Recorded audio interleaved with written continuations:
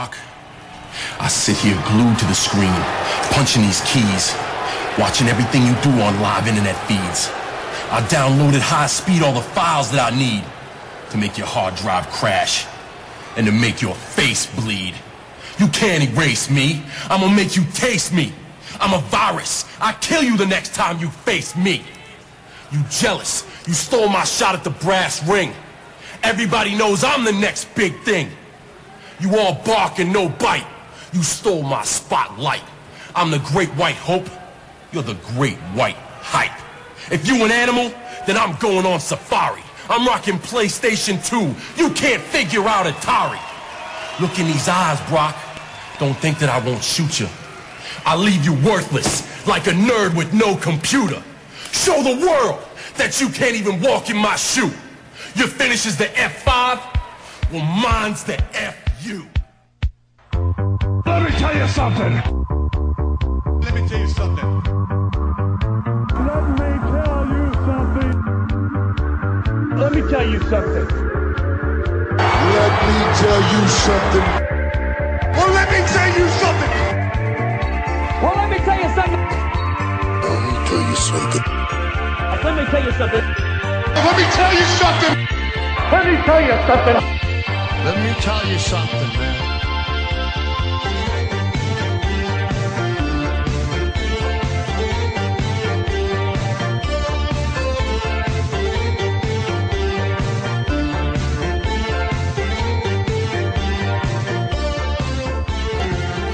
Greetings, Grapple fans! It's time once again for another dose of pondering about the practicalities of professionalised wrestling. We will talk about it for as long as we need to talk about it until you are utterly willing to submit to our line of thinking. Yes, it's Let Me Tell You Something. I'm your co-host, Lorcan Mullen, and with me as always is the badass Billy Gunn to my road dog Jesse James, the Billy Gunn to my Bart Gunn, the Billy to my Chuck, Mr. Simon Cross. Simon, how you doing, mate? Oh, I'm doing incredible, and let me just say, that was one of your best ones, yeah. I am chuffed to bits with that one. When I thought of that one, I thought, should I save this for an Attitude Era pop episode or something? But I was just like, I like this one too much. I'm going to use it as soon as now that I've thought of it. So, Simon, this is our first post-WrestleMania 31 record. It's not the first episode we're releasing after WrestleMania. You'll have recently heard our episode with Matthew, hopefully. If you haven't, what are you doing listening to us? You can listen to us and Matthew Gregg, someone who knows what he's talking about. So go back and listen to that, and then come back and listen to this. We are going to be talking... Usually we like to try and stay away from the topical, the recent. We're going to mostly hopefully do that, but what we're talking about is something that's very important within the framework of this WrestleMania 31. WrestleMania 21, 10 years ago, Los Angeles, California. WrestleMania goes Hollywood. Jinx, buy me a Coke.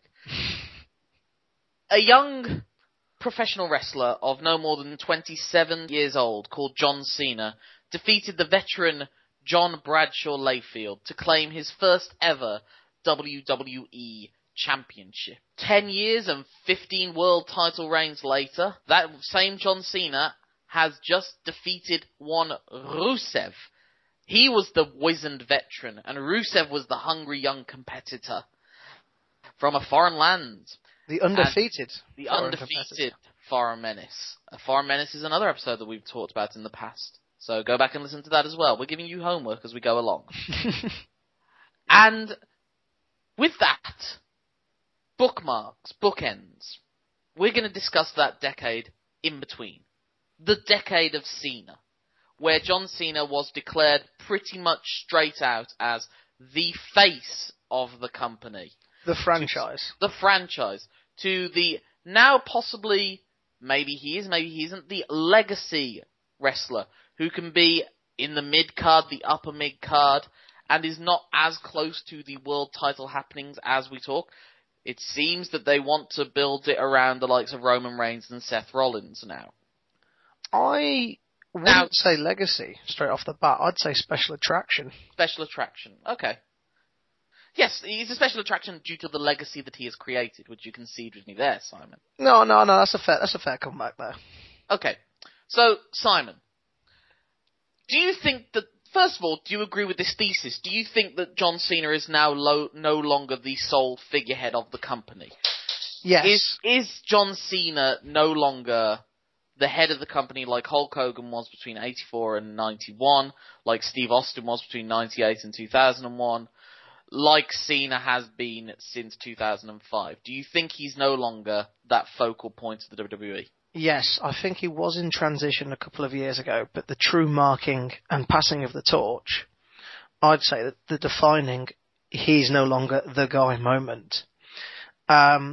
It was sort of bookmarked quite spectacularly at last year's SummerSlam, where this legit champion, Brock Lesnar, like this ass kicker, one who Cena had beaten previously in an Extreme Rules match, which obviously it's not often with a wrestler where you have to hold one victory over him in high regard, but because Brock Lesnar himself is such a special attraction, that's amplified.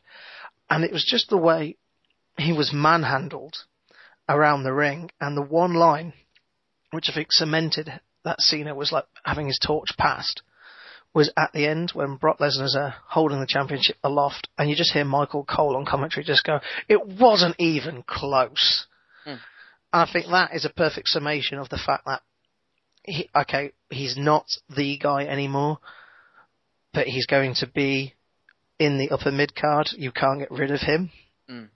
Nor would you want to. The merchandise sales are phenomenal. But I think that moment really cemented it, that he's not the young buck gunning for the gold. He's the old guy hanging around and dealing with wrongs to be righted.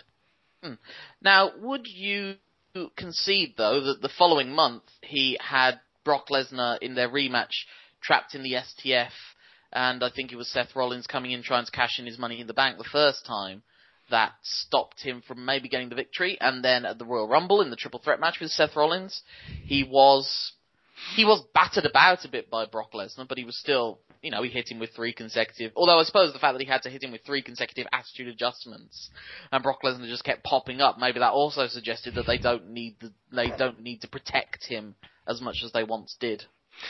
I know I get your point, but of course he was due his rematch clause, and John Cena's one of those characters where you can't brush it over, unlike Randy Orton after WrestleMania 30, who still hasn't had one, by the way. This is over a year, and he's still bringing it up, and fans are going, that's a good point.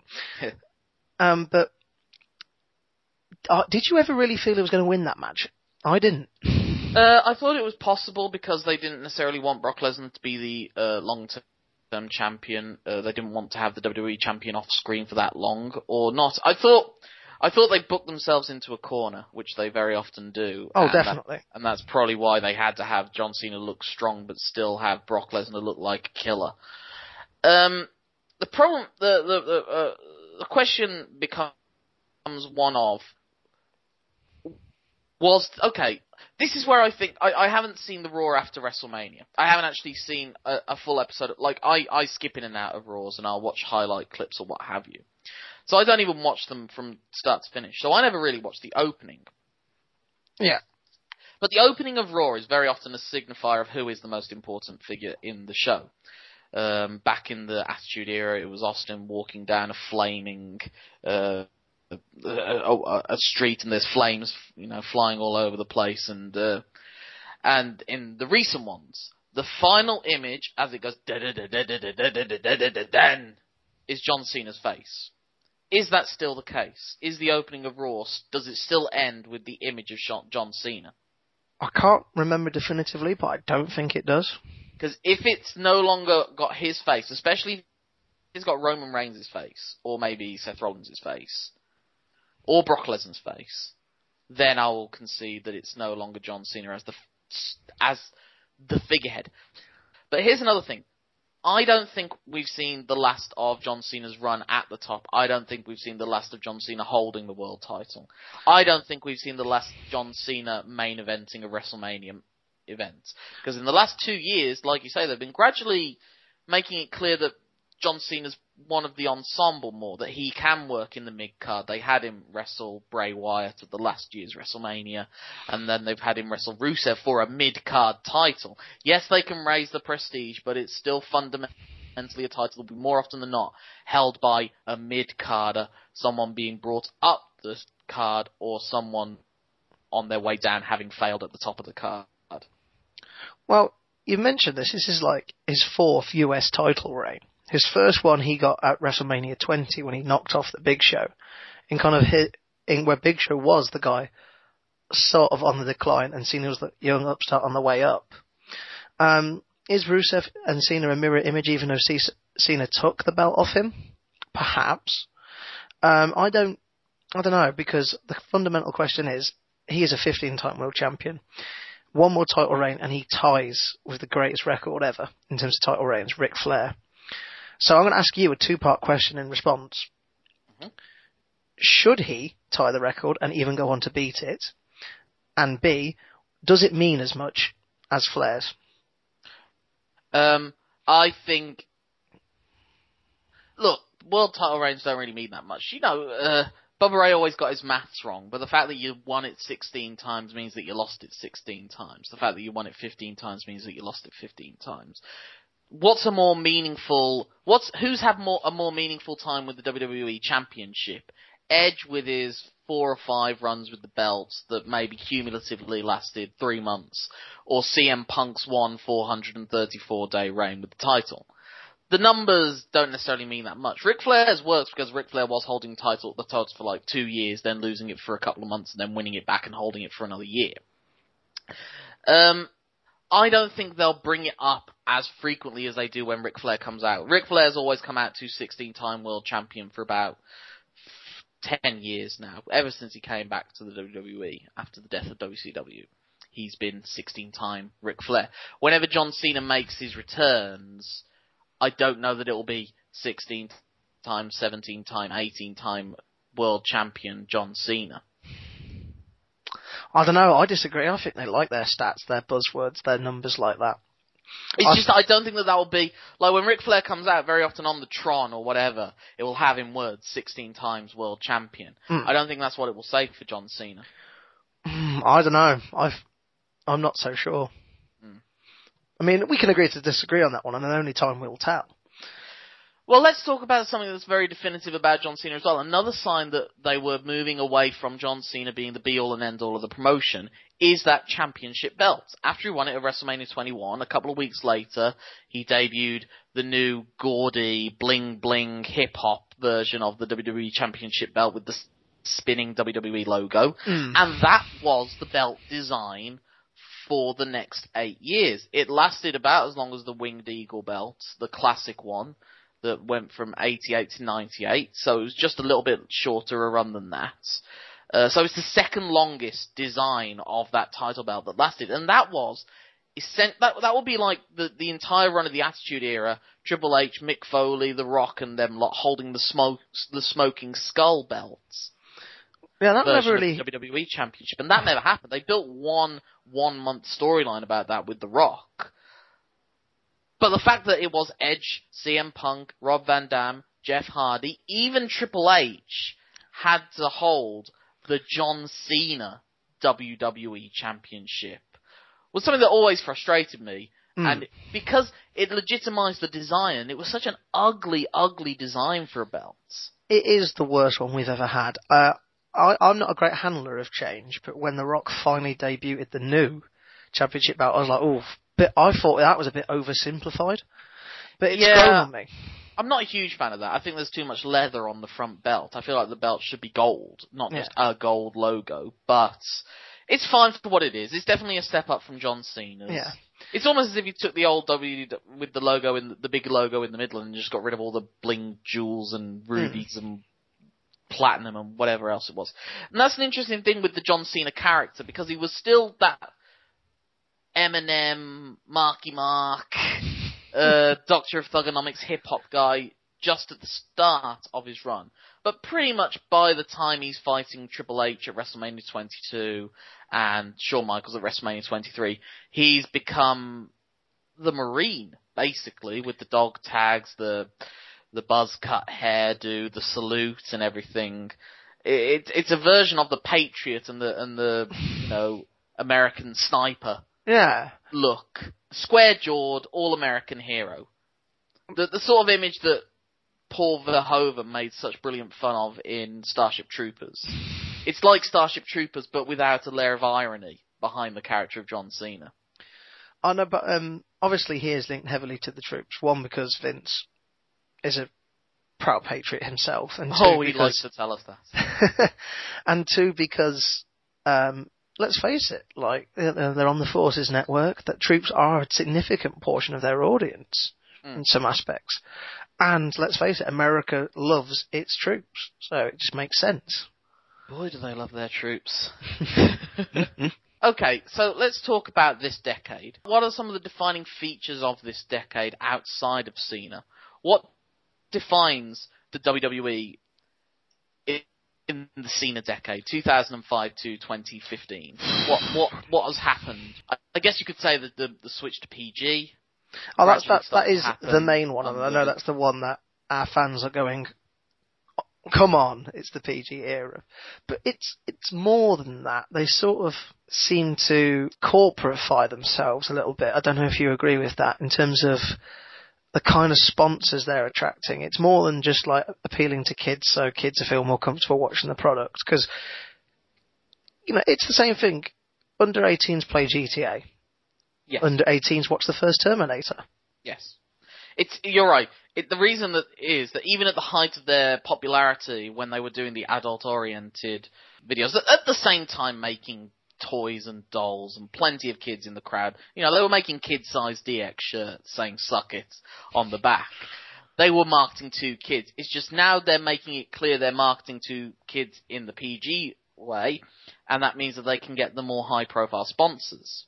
Such as your Walmart, your Kmarts. Yeah. And those sponsors offset the losses they make from fewer viewing figures because they're bringing in more advertising dollars. It is still one of the most watched shows on cable television, and yet the commercials back in the day, from what I understand in the States, were terrible. And they were for really tacky products and not particularly high-end stuff, so they weren't bringing in the advertising dollar as much as, That's why things like Mad Men are able to thrive with relatively low ratings, because they're seen as high-end quality entertainment, and therefore the people that watch the shows are people that have higher incomes, and therefore they're selling higher value property, and therefore they can charge more for the advertising rates. I think WWE attracts a little audience, I suppose, whereas they want to attract, at the very least, the Tesco's, if not a Waitrose audience. Oof, I won't go that far, but let's put it into stats terms. The Raw after this WrestleMania just gone, WrestleMania 31, is the first time in quite some time they have hit 5 million viewers. So they usually get 4.2.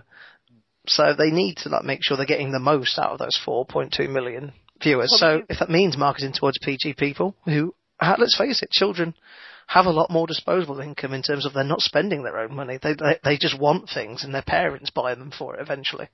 The best movie that came out last year was the Lego movie. It was the best movie that came out last year, in my humble in inverted commas there, opinion. It's not that you can't tell great stories. It's not that you can't have a compelling TV show that's PG or G or 12, what have you. They don't need swearing and violence. In many ways, though, swearing, violence and that can be used to paper over the cracks. Occasionally, sometimes it accentuates the story. It can be a distraction. One of my favourite movies of the last year, I love the Lego movie, don't get me wrong. I haven't done a definitive top 10, and it's weird because men love lists. But it's a toss-up between the Lego movie and Gone Girl, which I really enjoyed. And those are very different audiences. Well, I think Gone Girl was an 18. So yeah, you got the two ends of the spectrum. You're right. But the basic point I'm telling is that you can tell great stories, and you can make a great product that's marketed towards adults, but you can make them for kids, and they can appeal to a broad demographic. But here's the question then that I'm asking you, because you're saying that this was the first, if we're talking about the first Raw in the post-Cena era, and that was their highest ratings than ever, do you think that means that John Cena wasn't a great draw? No. He's not a great critically appreciated draw. He was a great draw in terms of merchandise and in terms of the children, which, when they turned PG, is what they wanted. They've achieved their goals. It's just that many smarks, and I've been that person sometimes, but I've become a less cynical smark, or a more cynical smark, depending on your outlook on it. But the WWE of John Cena achieved its objectives of getting kids money and marketing the PG product to bigger sponsors. However, when people coming out of the Attitude Era and the New Generation Era, which didn't really stick around for that long, no one really talks about that, they had a different product. They had something different completely to look at. And when people draw comparisons, as they naturally do, it creates an issue in terms of what some people want won't be what some people get. But you can't please everyone all the time, to be fair. But here's the interesting thing that we had, that they couldn't please all the people all the time, and yet a lot of those people stayed. And that's where you got the divided crowds. The Let's Go Cena. Cena sucks. Which I've heard that kids do both. That they see kids in the crowd going, "Let's go Cena, Cena sucks." And that's fascinating. I think it's because it's one of the most engaging chants there's been over the last decade, to be fair. But why didn't the Cena sucks fans simply just stand up and leave? Where did they go? Why have they stuck around? Why didn't they do what I did and go and watch Ring of Honor and go and watch New Japan? Why do they stick around with the WWE products? Well, and by they, I mean we, to an extent. Why do me. we keep watching the WWE? Why do we need to think that the guy who's WWE champion and is the figurehead of the WWE should be important and our opinion should be heard? Why do we think that? Well, in terms of why didn't we leave, in all honesty, in terms of production values, where would we go? Because production values matter. People like quality of things as well. And let's face it, the WWE has the highest production values of any wrestling product. And that does matter to some people. Some people buy video games because the graphics are good without thinking about the storyline. Some people are like that. And it is the glossiest product. Nothing wrong with that. If that's what you're into, if that's what you enjoy, if that's why you buy a product, that's your prerogative. Some people did leave. Some people found Ring of Honor. But they've been born and raised in WWE. WWE is what you first find. It's a building block in wrestling. It's a foundation. Not many people take the gamble of losing their foundations and going elsewhere.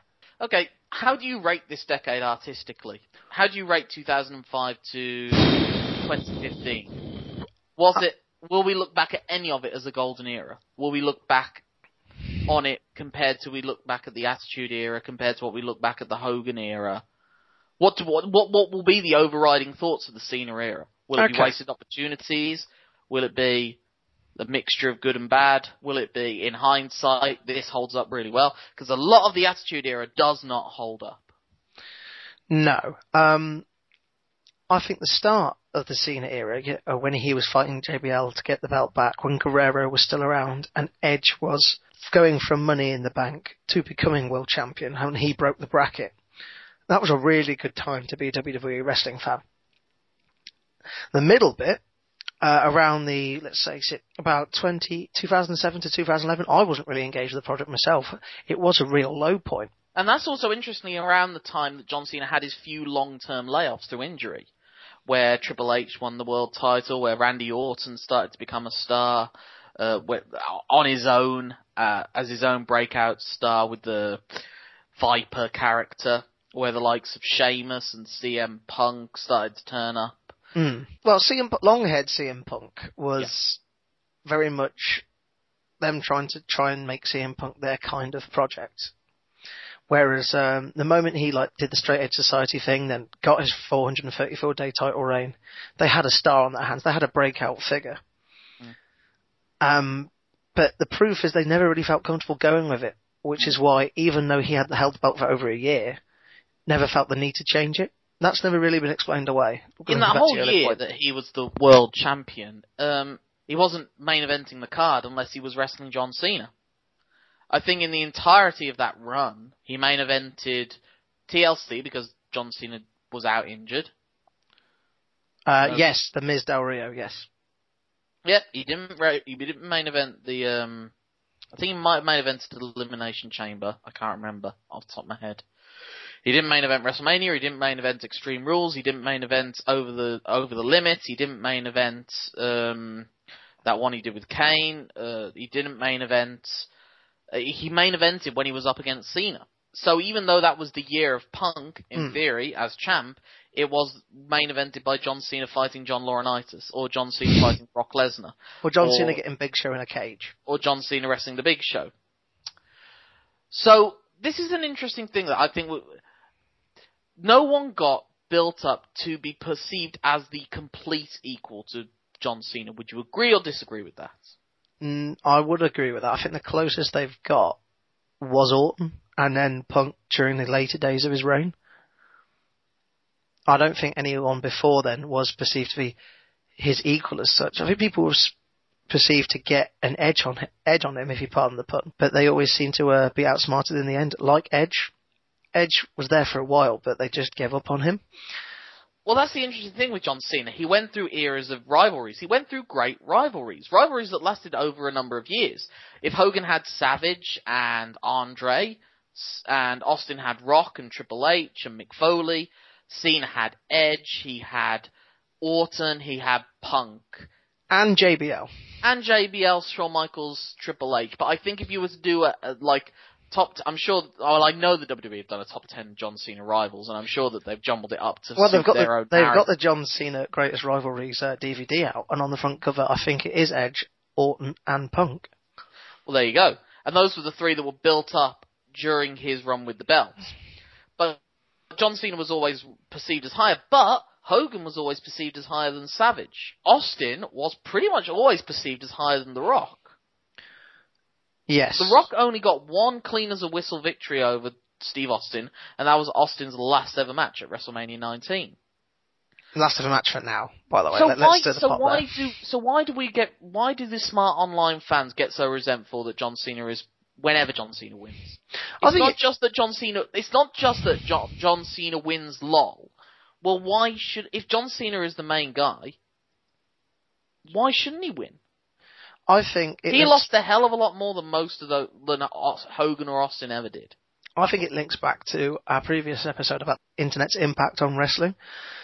During Hogan's era, you never really saw like a fast-paced, different style.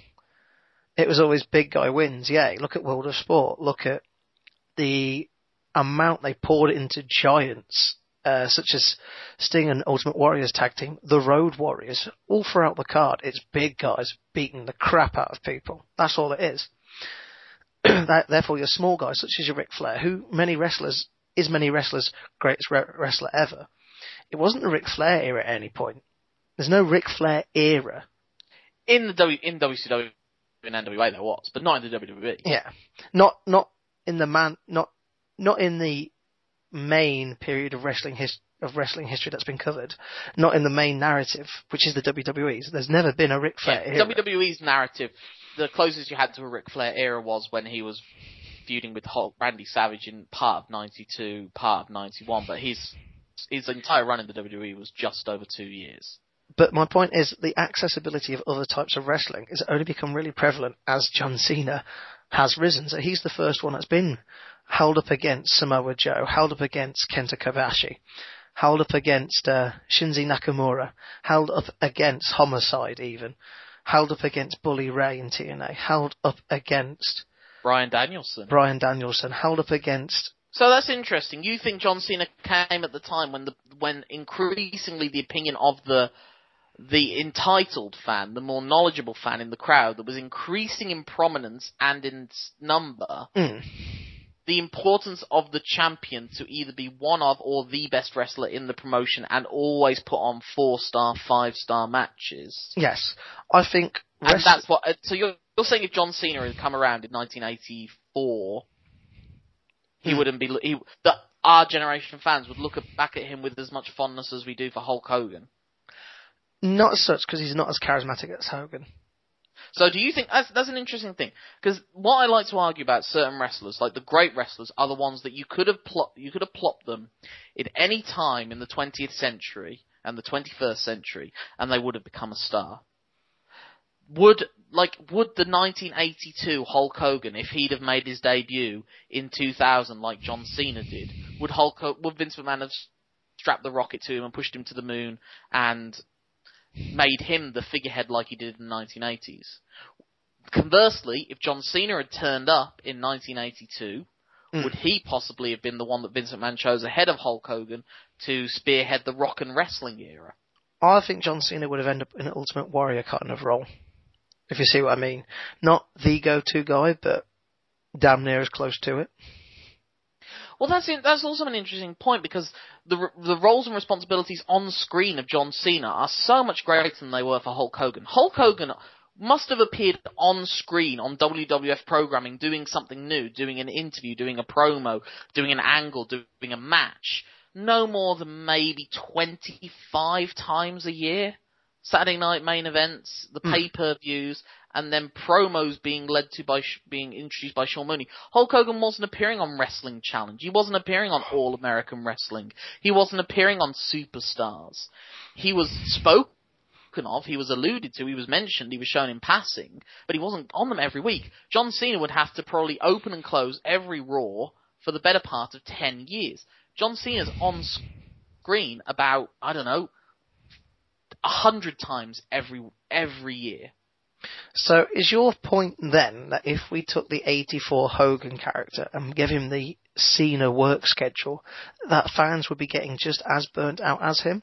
If we gave him the Cena level of exposure on television, if Hulk Hogan was on screen every single week for about half an hour and was expected to put on a main event match against a heel on television in an arena every month, because Hogan could go through, Hulk Hogan could feud with Paul Orndorff for the better part of 6 months. Cena couldn't feud with anyone for 6 months on their own. The longest Cena feuds would last maybe 3 to 4 months at the most. Hulk Hogan was wrestling Randy Savage right up to the end of 1989. Hulk Hogan wrestled Randy Savage in a Saturday Night's Main Event in February of 1990. That feud went on for the best part of a year. Cena couldn't do it continuously. He couldn't continuously feud with Edge for a whole year. They dip in and out of each other's storylines, and when it looked like they were going to wrestle each other at WrestleMania 25, they had to drop the Big Show in because it was seen as a match that had been milked too much. They didn't suddenly drop someone else in when Hulk Hogan had wrestled Randy Savage on that Saturday Night's Main Event. I'd say that's because they didn't refresh their upper mid-card back then. Because in the they didn't Hogan have times. to. Well, yeah, because it wasn't on as much. But let's go to the fundamental difference between Hogan and Cena, and it's the one that all fans have asked, and I think it's the one where I'm thinking our audience will be wondering why we haven't mentioned this by now. His lack of heel turn. Hogan did it. He didn't do it in the WWE. He didn't do it in the WWE, but he did it on a big stage, because let's face it, WCW was a big stage, so it still counts. And let's face it, he came out at WrestleMania 31 in his NWO garb, and he's known equally in both garbs. So he almost has two characters to go off of. Same way Shawn Michaels does, in a way. Shawn Michaels can be that really heelish, kind of a real dick guy. But he can also be that, do good a hero, the one that like super kicks Paul Heyman as he gets involved with the Brock Lesnar Triple H match at Mania. He's like the one that really like comes to the aid of his friend kind of thing. Well, partly we discussed this in our Heel Turns episode, which is one of our better episodes. You should also check that one out. There's a lot of cross-referencing in this episode. It's like an episode of Community. But what I would argue with that is, I think we'll know that Vince McMahon is never going to build the promotion around John Cena as their spokesperson again if he allows him to turn heel. Because they will sacrifice him to Roman Reigns. Roman Reigns is the first guy that I've ever seen that I thought they could theoretically turn John Cena heel and give us heel Cena against Roman Reigns at WrestleMania to give Roman Reigns cement his spot as John Cena. But John Cena turns on him through jealousy. And I tell you what, if anything might fill 100,000 fans into an arena, it might be a heel Cena. Oh, that's a good shout there.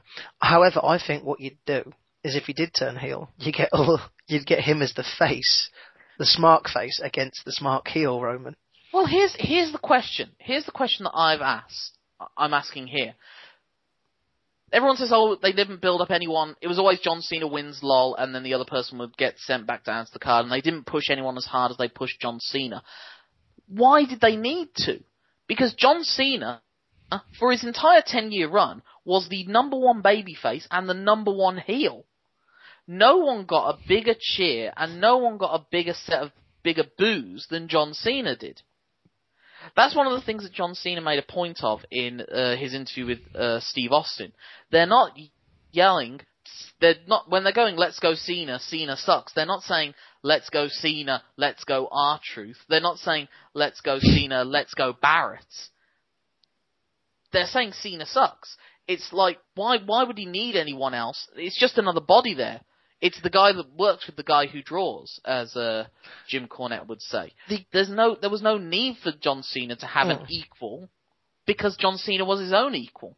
Yeah, it's the closest equivalent I can think of to this is there was one year in the Kerrang Awards, I can't remember the year, it was late noughties, where My Chemical Romance won the best band category and the worst band category.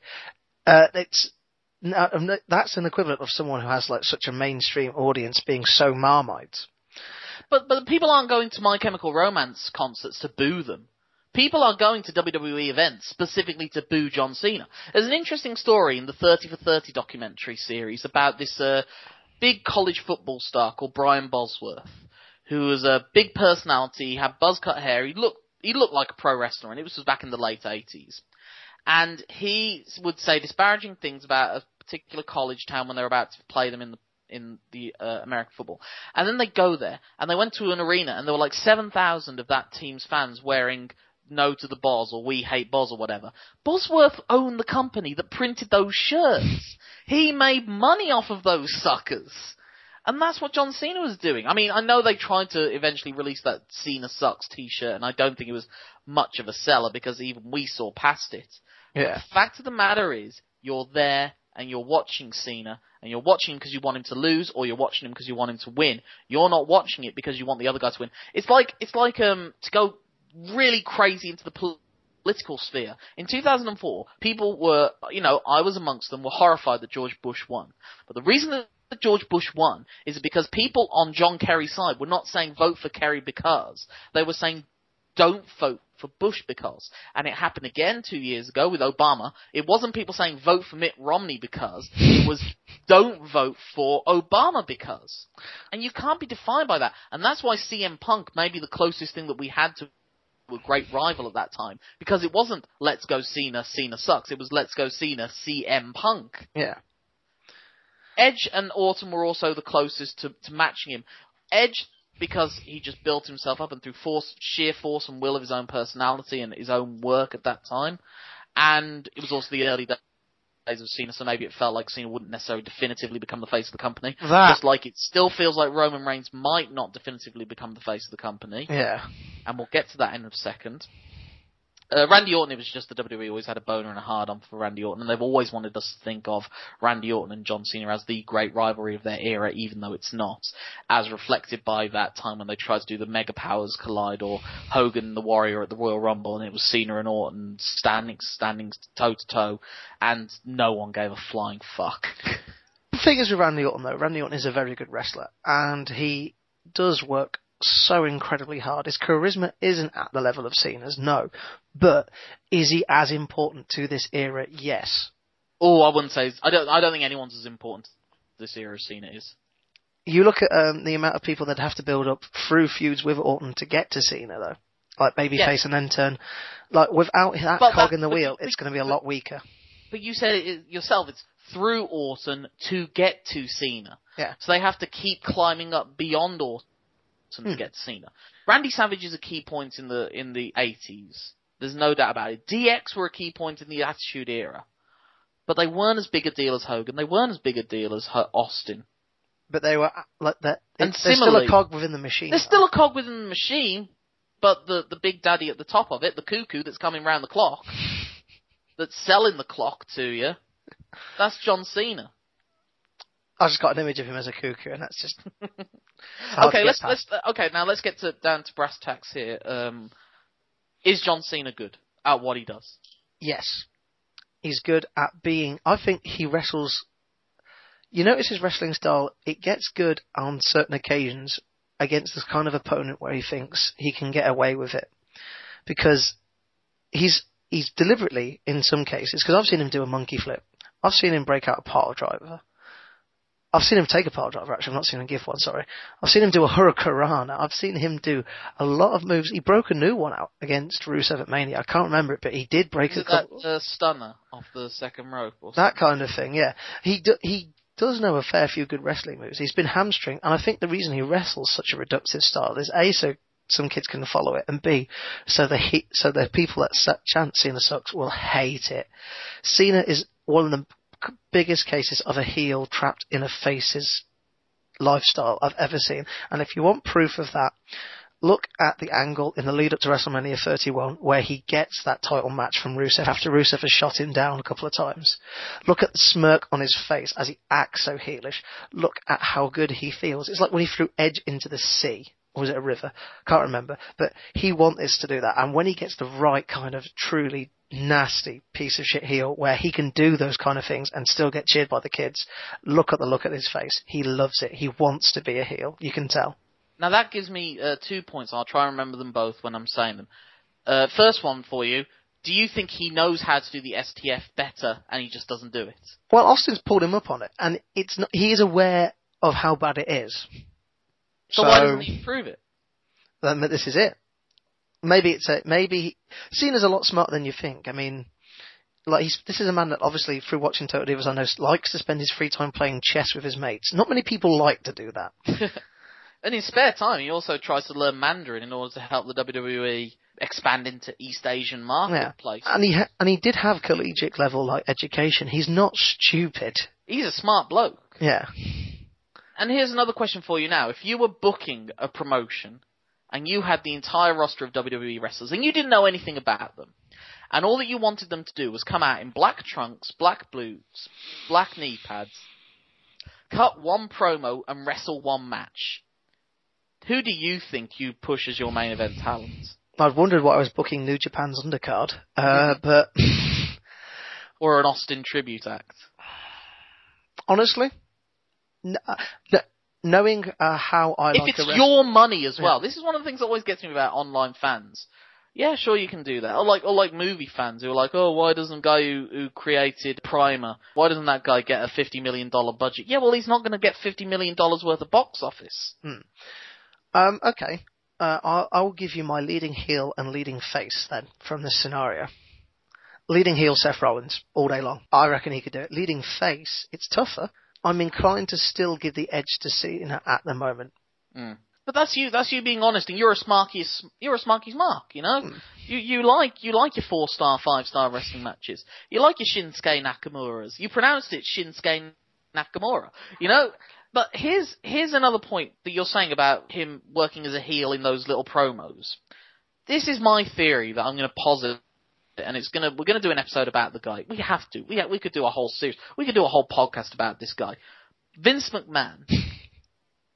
He doesn't know what makes a good person. If you look at the great baby faces, the two great baby faces that ever came out in the WWE in their era, Hulk Hogan was a big-headed, steroid-filled, bloviating, uber-patriotic arsehole that just happened to come around at the same time that Ronald Reagan was the President of the United States, Arnold Schwarzenegger and Sylvester Stallone were the biggest movie stars in the world, and it was that rah-rah America, everyone was on cocaine, 80s, overindulgence, you know, the cocaine decade. Hogan came out of the cocaine decade. Austin was a not very nice person. He wasn't a nice person. He attacked people, good or bad. He swore, he wrecked things, he was belligerent, he didn't acknowledge the fans, he was like an abusive partner. And we loved him. And he literally was at one point. You can't do that. He pled no contest. I should stress. Okay. Maybe he didn't. But that's the question. That is the question. Vince McMahon doesn't know how to book a good babyface. And that's why John Cena suffered. Because he wasn't booked as a good babyface. The point that people constantly make is that he will get into things with his best friend. He'll have friends on screen and then they'll get messed up. And he won't come out to help them. Throughout the entirety of that Survivor Series Authority storyline, he would not come out and help Dolph Ziggler. He wouldn't come out and help Ryback. He wouldn't come out and help Eric Rowan. He didn't do it. He did it for his own selfish needs. It's why when Hogan turned in '96, it made perfect sense. They didn't need to change nearly anything about his personality, other than just give him a black beard and have him get on his knees begging for mercy instead of getting off his knees and no-selling the finishing hold. Well, he sold Jay Leno's pretty well, but No, but I mean, back when he was Hulk Hogan, he would, instead of him hulking up on his knees, it was him backing off on his knees. True. That was the only thing they needed to change about Hulk Hogan's character. But I think you don't have to change John Cena's character that much to make him a heel. Maybe you don't need to change it at all to make him a heel. So you're saying you'd have him as coward heel or psycho heel? The two main classes of heel. I'd have him as just a prick. I'd have him as arrogant heel, the sub. Yeah, kind of arrogant heel. Which sometimes he comes across on Total Divas, from what I understand. He can come across a bit aloofish and standoff. I don't watch the show. I hate American reality shows. I hate reality shows in general, but American ones in particular drive me crazy. Now this is going to might drive a little bit of a wedge between us. I have watched the entirety of the first season of Total Divas. Get out. But you've got a point here on that. Some of his decisions and the whole Nikki arc is designed where he's in a semi-autistic way learning how to live and cope with another human being. He doesn't seem to be able to understand how to do it. Well, that's because he's been the perfect corporate, not stooge, that's the wrong problem. He has been what Vince McMahon, John Cena is what Vince McMahon's always wanted. A handsome, muscular, tall but not too tall guy that will go out and learn Mandarin in order to help them expand their East Asian market. He's basically successful Lex Luger. Yeah, he is. He is Lex Luger. He's what Vince McMahon always wanted from his guy. He doesn't, from what we understand, he doesn't cause a great amount of politics. He doesn't cause PR catastrophes. You can't push CM Punk as your figurehead if he's going to hit a fan. You can't push Randy Orton as your figurehead if he's going to shit into a diva's bag. If he's going to shit into a diva's bag. And have drug violations. And drug violations. You know, for whatever reason, John Cena he's never, from what we understand, made a drug violation. He's never caused too much of a big scene backstage. He hasn't been caught publicly showing dick pics to a diva in the NXT developmental leagues. He's never been caught swearing. He's always polite. He'll talk to TMZ reporters. He'll go out and he'll do Regis and Kelly. He'll go and he'll do all these things. And CM Punk says, yes, I'll do them as well. Yeah, but you'll also be a moody prick and keep drinking cups of coffee on screen all the time whilst you're doing it. John Cena is the model employee. And that is why Vince McMahon keeps him as where he is. And that's why I think we might not see the end of John Cena as the figurehead, because if Roman Reigns crashes and burns, who else are you going to call? Well, apparently the rumour is they changed the finish of the main event midway through WrestleMania 31, around the part where the Rousey angle was, is where the finish allegedly got changed, according to Dave Meltzer. If I were guessing, Vince McMahon made that decision weeks and weeks ago, and it's only just that he told people an hour and a half ago that to keep it under wraps. No, that's a feasible outcome. Yeah. Well, we're going to have to start making our way towards Mount Rushmore. There's tons more I could have talked about. Oh, here we go. Just before we get to Mount, do you have any final thoughts? Because I have one final thought before we get to Mount Rushmore. So I have one final question I want to ask you, but you can ask me this question. Assuming he does get another world title, who is he going to beat for it? I have no idea. I don't think he won't beat Brock Lesnar for it. I don't think he won't. He might beat. No, Brock Lesnar's technically a tweener. This is the thing. This is the thing with John Cena. He'll always be there when someone gets injured. He took the fall to Lesnar. From what we understand, that was supposed to be Daniel Bryan's role. And I'll guarantee you, Daniel Bryan wouldn't have got the rematch where he's holding him in the yes lock just before Seth Rollins turns up. So I would argue that if he wins it, it'll be as a last minute thing because someone's been injured and they need someone to hold on to it. He'll be a transitional champion. If John Cena holds the belt again, it will be as a transitional champion. Well, this is why I made that point earlier where I don't think his means as much as Flair's, because he won 4 of his 15 championships in one calendar year. The numbers and the statistics can be, we're in the midst of an election, and as you know, numbers and statistics and figures can mean a lot of things, and they don't mean anything. But my core you can juke the stats, to quote The Wire. Yeah. But my core point was, it's harder to get 16 reigns in Flair's era because of the territories than it is to get 16 reigns in one sole company. Well, technically, Ric Flair during that era had like 23 reigns because he'd go to New Zealand or Puerto Rico or whatever, and it would have caused a damn near riot if he'd have held on to the belt. So he theoretically lost the belt and then just won it back the next night. You know, there's a great video of Ric Flair, and they've used it in Botchamania a couple of times where he says, "I'm the 16-time champion. Actually, it's 21, but it's not important." But this is the final point I want to make before we get to Mount Rushmore, because we're going to do a Mount Rushmore definitive moments, and if you want anything to be truly the definitive moments of John Cena, this would have been mine, but it actually happened before the decade of Cena. And that was Vince McMahon on an episode of Raw, brought out the Raw roster. This was just after the roster split, and it was just after I think he'd beaten Ric Flair to take full control of the promotion.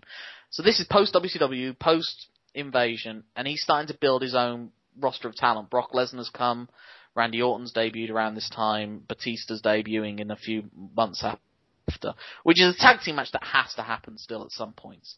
There has to be a tag team match that involves Randy Orton, Brock Lesnar, Batista, and John Cena.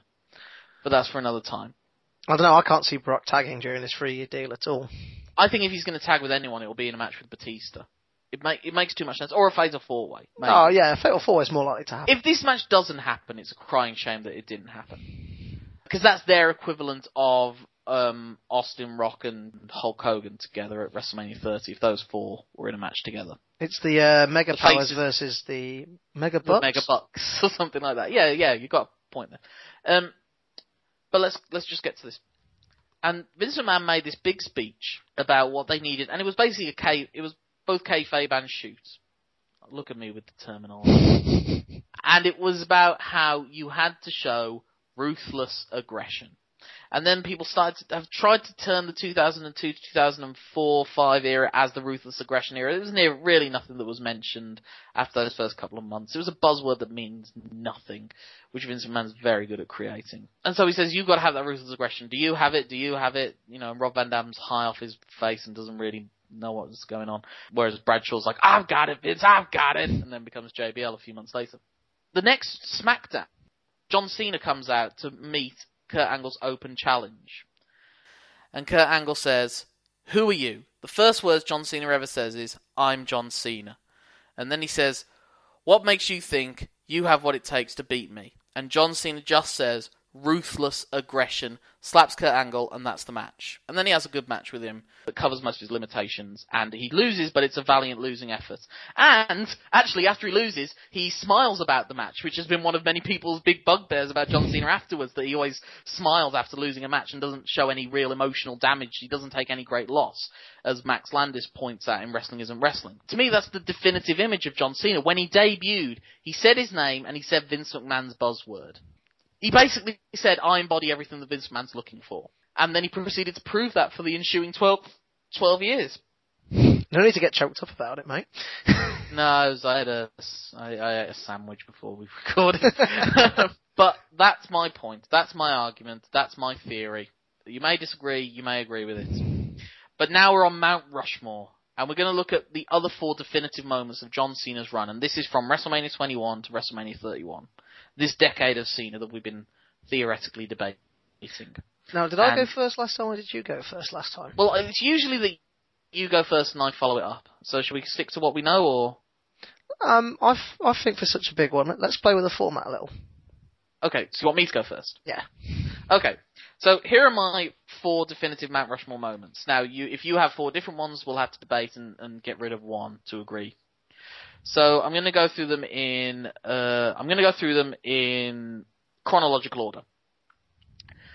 The first definitive John Cena moment was his entrance, his response, and his match with Rob Van Dam at ECW One Night Stand in 2006. The most hostile of hostile audiences. It's the closest we get to an interpromotional match. It's the closest we get to a wrestler from one promotion dealing with another promotion's fan base. And he put his chin down, raised his belt, walked defiantly to the ring, and then threw his shirt into the crowd, had his shirt thrown back at him, threw it back into the crowd. That was where they started to do the "You Can't Wrestle" chants. I think that was the first time we ever heard that. And then he busted out like a couple of moves that he never had done before on screen, and the chants continued, "You still suck." It was the most intense incident of John Cena meeting an anti-John Cena fan. There was not a pro-Cena person in the crowd that you could tell. So that's my first one. My second one was his match, but the ensuing build-up and what have you with Umaga, the last man standing match. A great match, had blood, had chaos, had action, had John Cena having to choke him out with the ring ropes in order to win. And that was the closest we had to John Cena as the classic babyface. Like an 80s babyface against an 80s heel. In many ways, I could argue that John Cena was less like a Hulk Hogan or a Steve Austin figure. He was more like a Jerry Lawler figure in Memphis. Just the guy that was just constantly being cycled, new opponents, and he'd lose the belt and win the belt. Because that's the thing about John Cena. He lost and got pinned a hell of a lot more than The Rock or Austin. Well, not The Rock. He got pinned a hell of a lot more than Austin or Hogan or any of those guys did in their eras. Next, I'm going to have the retirement speech he made after he cost Wade Barrett to lose the WWE Championship match against Randy Orton, and that meant he was kicked out of the promotion. And he gave a big emotional farewell to the fans, and there were kids crying, and then he said he was going to get to see his nephew for the first time. All that stuff. Then an hour later, he's in the crowd, and he's hassling the Nexus, and he never once left. They never gave any kind of build-up. They never could live without Cena for a while. And then he went on to destroy the whole Nexus and end that storyline and what have you. Again, Nexus is a classic sort of Jerry Lawler era storyline. Bring guys in and then just, they're sacrificed to the altar of Cena. And the final one I'm going to have is something you mentioned before. It was John Cena doing a Hurricane Rana.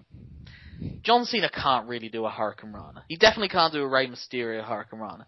He can do a John Cena approximation to a Hurricane Rana. And that led to him giving the Attitude Adjustment and pinning CM Punk to win their match, to then go and face The Rock at their WrestleMania rematch, which didn't need to happen. But Vince McMahon orchestrated it and needed it to happen, and CM Punk was again sacrificed to the greater good. What was perceived as the greater good. So those are my 4 moments. They are One Night Stand, his feud with Umaga, his retirement speech with the Nexus feud, and his Hurricane Rana on CM Punk. Okay. My 4 are, I'm going to work backwards. Okay. His passing of the torch via his ass kicking at SummerSlam from Brock Lesnar. Mm-hmm. The SummerSlam before, his emergency passing of the torch to Daniel Bryan. Because that's the storyline in which very easy could have been Cena versus the Authority, but which wasn't. And just quickly, Austin and Hogan, they would have never lost to a 5'8" guy hitting them with a running knee. That's true. And only one man has kicked out of that running knee. And it was a debut of the running knee, let's not forget. Yep. No one thought that was the finish. No one thought that was the finish, no. That was very odd. But you couldn't have seen a tap, so I did wonder how they were going to do it at the time, but I digress. Okay. Before that, I'm going to go... Okay, I'm going to skip slightly. I'm going to go out of sync slightly, because his getting Rusev to give him a US title match angle, purely because it shows his heelish tendencies in the modern era. That's very interesting. You've gone 3 of your definitive decade of Cena matches happen within the last 18 months of this decade. That's very interesting. That's true. But my one unifying one, I was toying with either Money in the Bank CM Punk for a hostile crowd, especially with the storyline behind it as well. But I'm inclined to give your RVD one, the joint one. Yeah, and I think that was maybe the start of the smarky crowd starting to think maybe we have more influence than we thought. The "if Cena wins, we riot" sign and the like, which has then been used and disavowed on many instances, because there's been plenty of promised riots that don't seem to have happened. Yeah, it's an ironic sign. It's like the best example. It wasn't at that show. Not on that one, no.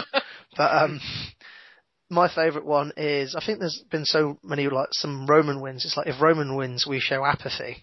I think that was a sign at the front row. Was it if Roman wins, we bitch about it on the internet? Or was that? That was a couple of months ago. I do remember the apathy one at Mania.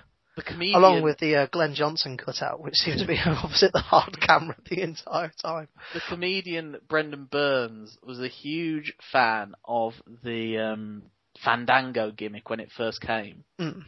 And he was at WrestleMania, and he's on his Facebook page, he's got all these signs that he showed. 2 of them were references to my wrestling show, which was pretty cool. But the one that he put was, he had 2 really good ones. One was the Randy Orton Orangeometer, which was different shades of orange to see how orange Randy Orton was. I know the one you mean. But his other one was, if Fandango actually wrestles, we riot. We could talk about John Cena. I think we'll do more John Cena stuff in the future, but this was just reflecting on that WrestleMania 31 possible end of an era, even though he's not going away or retiring. I mean, the man's 37, 38, so he hasn't got that many years left in him anyway, one His would bump assume. card's looking pretty full. And he's doing a hell of a lot more high profile, a couple of movies this year. It's weird actually, at the time when he's starting to fade from mainstream work. It's now Seth Rollins going on the Today Show and Roman Reigns going on the Tonight Show. It was John Cena is doing this comedy with Amy Schumer, which they're hoping will be as big as Bridesmaids, and he's also going to be the lead villain in the Tina Fey, Amy Poehler movie that's coming out at Christmas time. I think he's going to love doing that, because look, I think it's the first time he's played a bad guy in a movie as well, which is going to be a different direction for him. The movie roles that he was doing when he was the WWE's poster boy was Fred, the movie. So, it might be interesting. We might see, there's maybe more interesting chapters in John Cena's life to come. But for now, we've done our reflecting on this decade. And, Simon, how can people find more reflections of yours on musings of other subjects and other issues? How can they get in touch with you? How can they follow you? Well, I also do a footballing podcast called Mid-Table Crisis with Sir Thomas of Patrick. That will be back on soon. We are currently in hiatus, but we will be back soon. If people want to get in touch with me over the Twitter, they can get to me at Simon Cross Free. So known because I am the third fastest Simon Cross in the world. And of or course, at least on Twitter. On Twitter. And also, they can get in touch with me via my Facebook page, or if you happen to know me on a personal level, you can buy me a pint. We'll have many a conversation about professional wrestling at a bar of some sort. Yeah. Okay. My name is Lorcan Mullen. That's LORCANMULLA for Apple N. That is my Twitter handle. That's my Facebook profile. You can buy my book by getting yourself a Kindle app on your phone, or by having an ebook already, Kindles or what have you, tablets. Get yourself to Amazon and get yourself a copy of Confessions of a Smart Wrestling Fan. It's still on Simon's to-read pile, I'm assuming. But until Simon reads it, you can only take my word for it, which is, if you thought the Bible was the greatest work of fiction, you'll think this is the greatest work of non-fiction. Oh, good God. What is up with you today? I don't know. It's Good Friday. I think my anti-Catholicism is rearing its ugly head. Oh, that and the Austin thing. We're going to get in trouble. Yeah, like people listen. That ain't staying in. I can tell. Hopefully they will at some point. But not Austin. Or Jesus. Or Jesus! He's always listening. Oh, yes. Bloody perverts. Anyway, for me, Lorcan Mullen. And from me, Simon Cross. Thank you for letting us tell you something. Have a great time. Until next time, farewell, Grapple fans.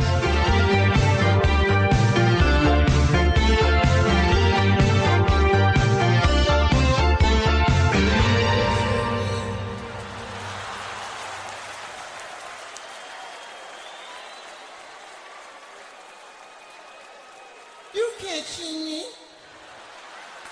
You can't see me. What are you playing, peekaboo? You can't see me. I can see you. Can you see me?